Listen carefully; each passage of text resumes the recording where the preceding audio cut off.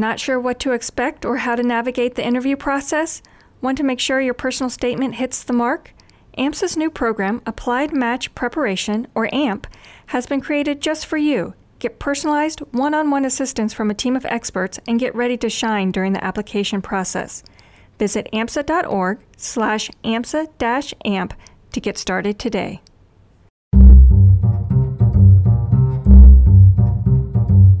The personal statement. Boiling yourself down to one page may seem impossible, or maybe even a little depressing. It doesn't have to be that way. In fact, it shouldn't be that way. Welcome to the AMPSA AdLib podcast, where you'll hear from med students and experts alike. I'm your host, Christine Camizio. The personal statement is a chance to connect all of the dots. It's an opportunity to explain your interest in medicine and your value to it better than a Step 1 score. AMPSA's 2017-2018 Education and Advocacy Fellow, Dr. Daniel Gauger, has some advice for developing a personal statement that's truly personal. I'm technically Dr. Daniel H. Gauger. I graduated in May 2017 from ETSU, Quillen College of Medicine in Johnson City, Tennessee. Dr. Gauger says medical schools typically offer some guidance on developing your personal statement, at least in the form of a few examples or templates.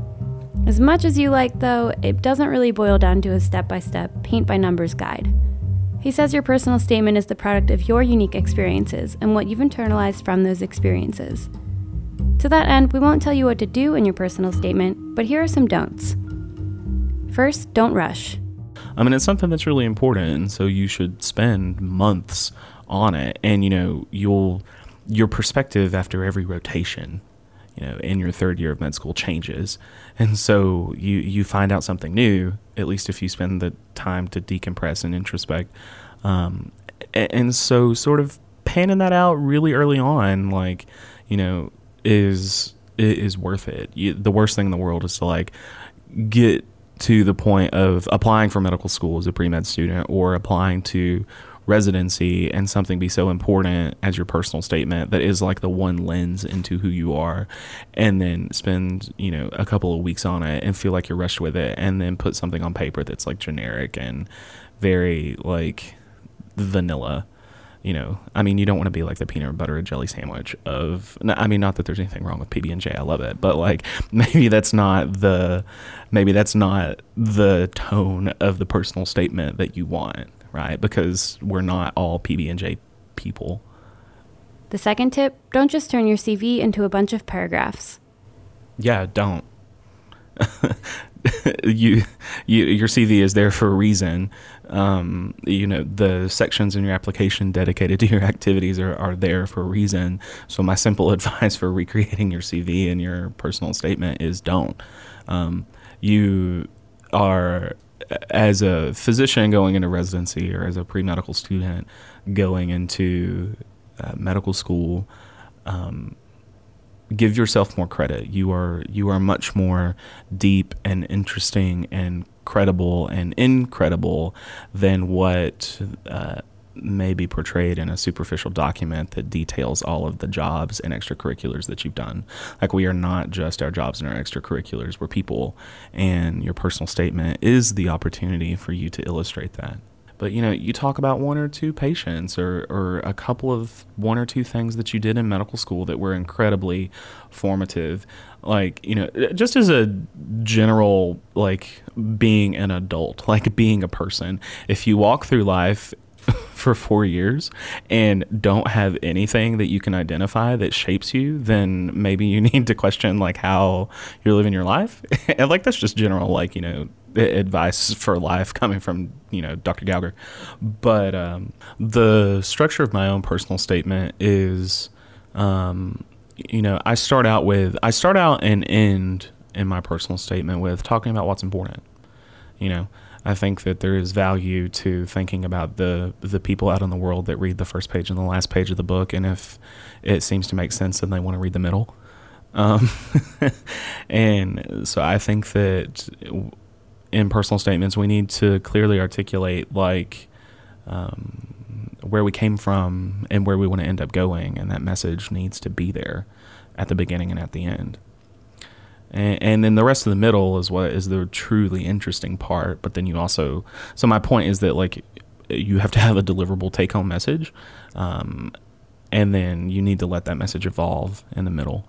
And so that's how my personal statement is structured, is talking about, from a career perspective, the things that are important to me in how I practice as a physician, and my specialty choice, and why I chose a specialty, and why I think that it's a good fit for me, and what my own take on how that specialty functions. I wrote about, a couple of patients that helped me arrive at that. I talked about the people earlier in my life and all throughout my career trajectory that shaped and mentored my perspective on why I think those things in that specialty are important, and they're valuable to me, and they bring me joy and satisfaction and fulfillment. And I think that, it's a healthy exercise for all of us as physicians to really interrogate those things very closely as we write about them in our personal statements, and then of course sort of summarizing it toward the end. But I definitely write about patients and some of the patient experiences that I've had, and why they shape me, because like at the end of the day, we're physicians and we take care of people regardless of specialty. So patients should probably be important to you, and your experiences throughout your medical school training, regardless of whether or not we're talking about a conventional rotation or something that you did as an extracurricular kind of thing. I mean, at the end of the day, your personal statement needs to demonstrate that you have a passion for what it is that you're going to do. You understand the role and what the specialty actually is. It needs to demonstrate that you care about patients and you understand how patients interface with the specialty in which you're choosing, or patients in general if you're just starting medical school. And then, you gotta have like a personality, right? Like, the worst thing is to just have, like a dead fish doctor where they just sit on a table and don't really do anything and stare glassy-eyed at you. That's not what you want to come across in a personal statement. Next, Dr. Gauger says, don't shy away from the uncomfortable. In fact, he says that's probably a hint of where your personal statement really shines. I think that we all have something over the period of the last 4 years or the duration of medical school that contributes to the development of who we are as a person. And that's what you need to write about, even if it seemingly doesn't fit the quote unquote mold of what should be in a personal statement, because certainly there are things that may be inappropriate to talk about in a personal statement. But that's on a case-by-case basis, and I can't even think of anything that would be inappropriate to talk about. Certainly, if you've had some experiences that are shocking or uncomfortable, people may read it and feel uncomfortable. And so I think that we have to accept the fact is that sometimes the things that you write about that are personal, you have to be unapologetic about them. Because they shaped who you are. I know so many physicians that, have powerful things that they've experienced, and that's what you should put in a personal statement. And it's okay if the quote unquote degree of discomfort in the topic is higher than maybe what you would see in a cover letter for a regular job, because it's not a regular job.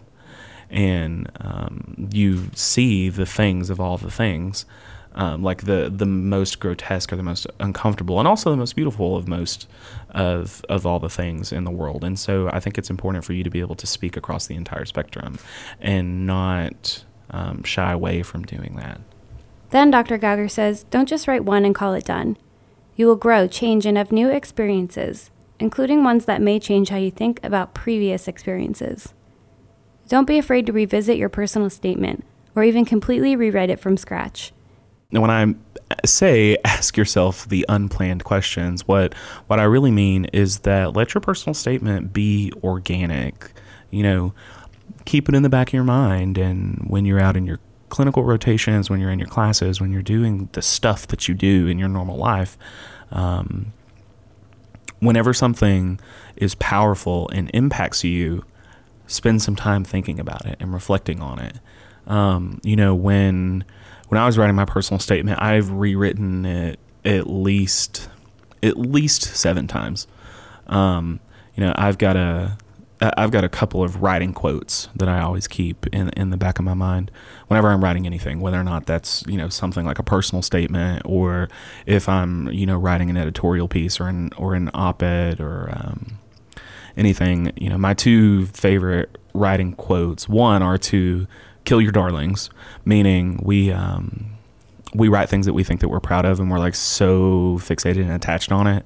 And chances are, if you're fixated and attached to it really, really that closely, nobody else understands it, and you should probably get rid of it, which hurts to get rid of something that you're proud of. But I think that it's an interesting writing tool. And then there's another quote about writing that I think is very powerful. The quote basically goes when we're talking about illustrating something, don't tell me that you see the moon rise, show me the light on the broken glass on the ground. And so what that really means is that tell a story. Physicians are storytellers by nature. Most people don't maybe think that, but anytime we ever go interview a patient, and we ask them, what brought you in today? They start out 2 years ago, and then you're like, no, I mean today, because we still have things we have to get done. But you ask patients what it is that they are suffering from, and you illustrate that story and gather the pieces of information. That's why it's called history. And you put it together into something that articulates a message about who this person is, what is happening, what has been the series of events and the evolution of the circumstance. And so your storytelling, and if we can do that about patients to determine whether or not they have, diverticulitis or not, then why can we talk about diverticulitis, but then not talk about this is how I became a physician? At what point did we evolve that, bowel diseases are easier to talk about than ourselves? And so, being able to tell your own story and not just write down a series of events, but illustrate them and connect them together and shape that into something that is bigger than the sum of its parts is the strategy to a personal statement, in my opinion. And understanding that sometimes you're going to have to get rid of the things that you think are really powerful but maybe aren't. And continually revising it until someone that you trust, a mentor who is invested in your success, but also unafraid to, hurt your feelings a little bit, meaning that they're going to give you the criticism that's constructive that you actually need. You need to take your personal statement and run it by those kinds of people so that they can help you be more successful with it. Finally, don't keep it to yourself. Your mentors or even peers will look at your personal statement with fresh eyes and no attachment to it. Their constructive criticism is vital, Dr. Gauger says. My personal statement and personal statements that I have written over the course of my career for myself, I've had tons of people look at them. And, I've got close friends and mentors and peers and colleagues and that have looked at things that I've written because they know me and they're interested and invested in my success, but then also they're really unapologetic about hurting my feelings, which maybe that says the character of my friends, I don't know. But I think that, people from different segments of society, people who have different perspectives and careers, provide perspective that you may not have gotten. I've got great friends who work in urban design and journalism and international relations and global health and politics and history. And I think that, all of them have their own experience and take on the world. And then I think when you are okay with sharing what it is that you've written, well, first off, I would say if you're okay with sharing what you've written with them, then maybe it's probably not raw and uncomfortable enough. If you still want to send it to them because you value your input, but whenever you do send what you've written to them and you question whether or not it's going to make them feel a little bit uncomfortable, then you're probably onto something. Because anything worthwhile in a personal statement is going to make you stop and pause. AMSA AdLib is brought to you by the American Medical Student Association. I'm your host, Christine Camizio. This episode was produced by P. Thompson and myself. Joshua Caulfield is the show's executive producer, and Dr. Joey Johnson is AMSA's national president. We hope you enjoyed this episode, and thank you for listening. Not sure what to expect or how to navigate the interview process? Want to make sure your personal statement hits the mark? AMSA's new program, Applied Match Preparation, or AMP, has been created just for you. Get personalized, one-on-one assistance from a team of experts and get ready to shine during the application process. Visit amsa.org/AMSA-AMP to get started today.